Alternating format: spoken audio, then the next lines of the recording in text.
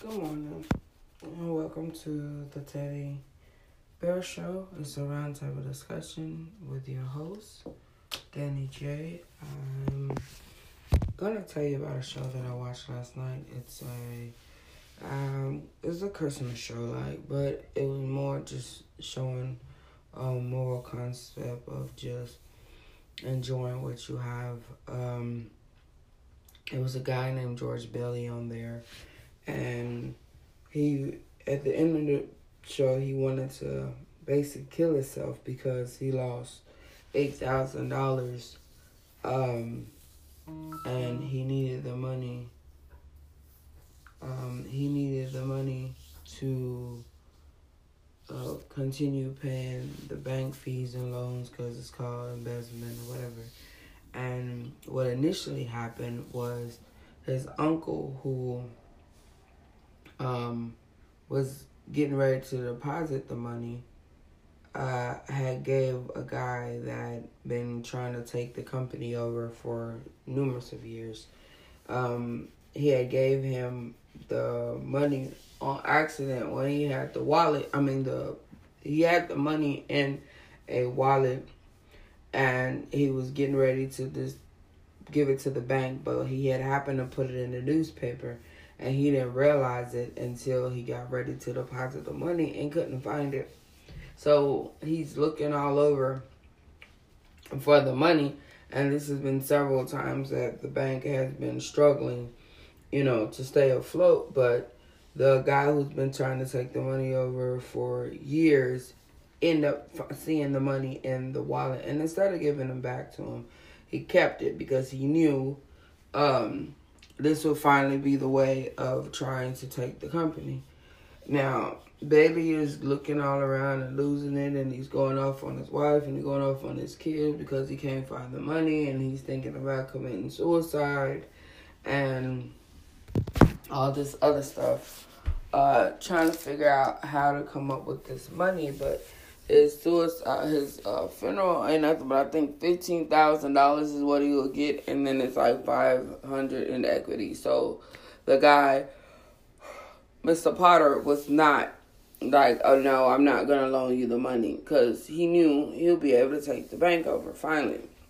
But the issue in the story is really why he wanted to kill himself is because he's been trying for years, and ever since he was little, that he wanted to travel the world and build stuff and go to college. And every time the opportunity knocked at the door for him to do so, it just never could happen. Like the first time he got ready to start touring, because he was going to tour the world, then go to college. He started to go. His father got sick. And then, so he didn't go. And 3 months later, his father passed away, and he was going to leave. But they was wanting him to stay so he can keep the business going, versus Mr. Potter was going to take it over then. So he stayed and took the money and sent his brother to go to college instead. So his brother ended up going to college and touring the world. All his friends ended up going to college and was making like money in plastic companies and going to France and Italy. Everywhere he said he wanted to go, they end up going. So then here we are a third time. He gets married to this girl that he's been liking his whole life, and they get ready to go on a honeymoon, and the day they get ready to honeymoon, the market crashed. So now everybody's trying to take the money out of the bank and the building loan company, and he ended up taking his $2,000 and giving it out to the neighborhood of the people who's been helped building the company since his father been alive. So if he didn't have any money left over in the bank, then he will have to close shop, and he ended up having just $2 that allowed him to keep the business going.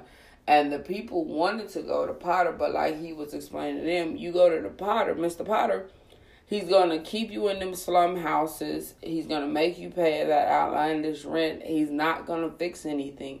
He said, everything that we've done over here, we have helped you to move forward. We have helped you, through times when you didn't have it, but we knew because you were neighbors, we're family.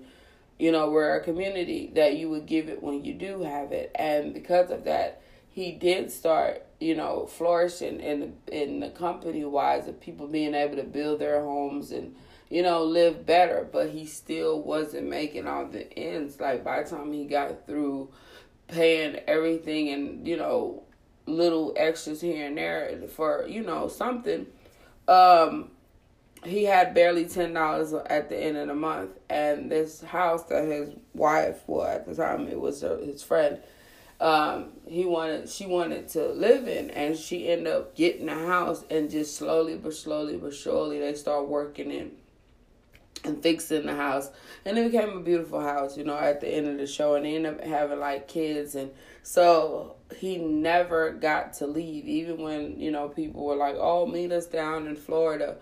He couldn't afford it. So Mr. Potter had, of course, Snake come up and said, well, I'll hire you and pay you $20,000 a year to, be able to travel and take your wife places, And as he sat there, he was excited because he was like, I finally get to live out my dream. And then once he shook Mr. Potter's hand, and he, you know how you among somebody who just ain't right, but they always covered up with sweet candy. Once he shook his hand, he was like, you know what? No, you always try to do this. And I know once you get the contract, basically, it's like if he got the contract right up, he would have found a way to take over his father company. So he said, no, I'd rather suffer than to do it. So by the end of the story, there was an angel that had showed up when he got ready to kill himself.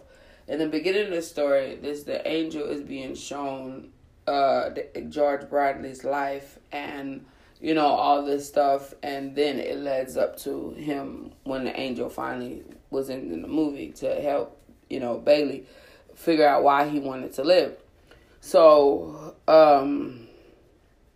the angel was really trying to help George, but he wasn't really trying to. He was like, maybe if I just wasn't born, because at first he was like, well, if I kill myself, then everybody be happy.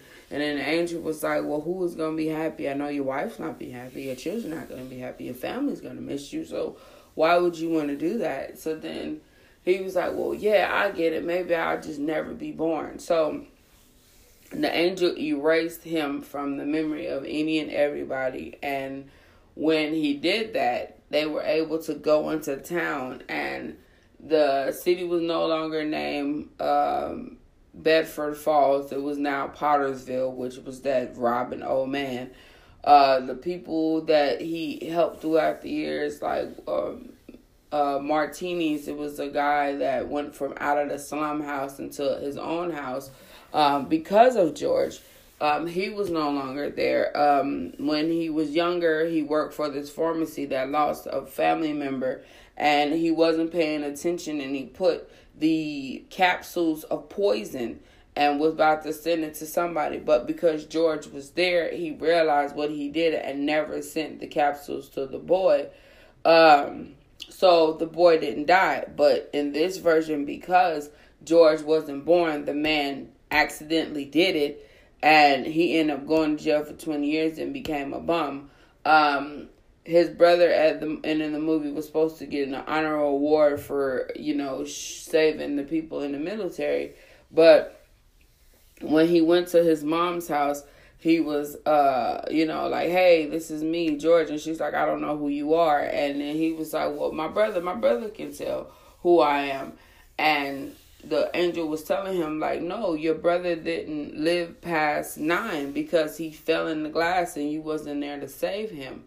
So the moral of the story to me is, we complain about what we don't have and what we go through and all this other stuff, especially for those people who are human angels, where they're always there for people and always helping people and always doing this, that, and the third.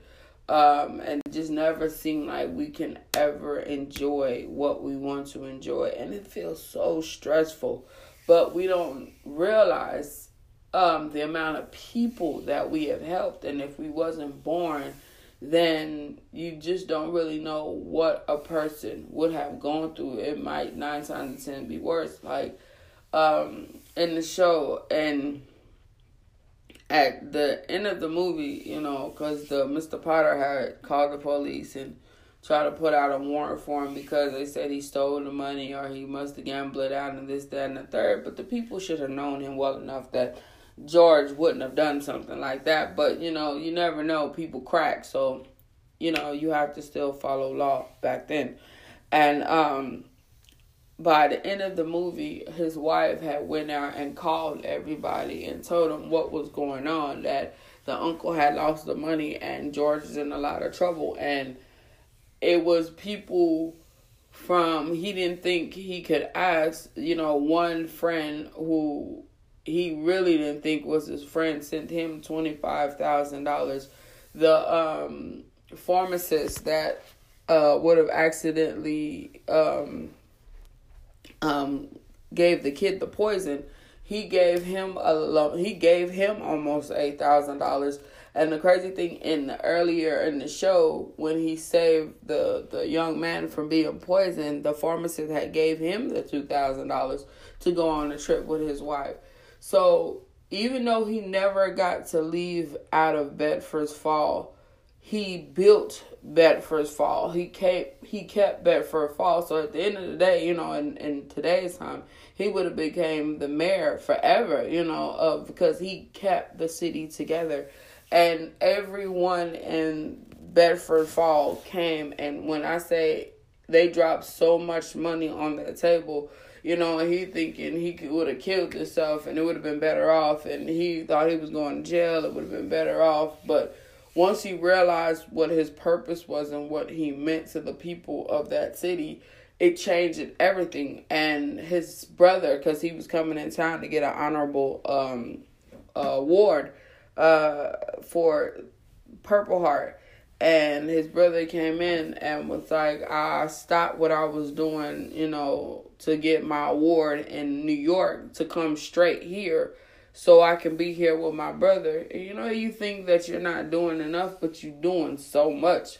And you still don't feel alive, but the people around you are ecstatic because you're there, And he told him that my brother, George Bailey, is the richest man in Bedford. And, that goes both ways, financially, but just being loved at heart. And I said that movie touched my soul because I sometimes feel like that. I'm always doing for people, and I just really want to take a few trips, but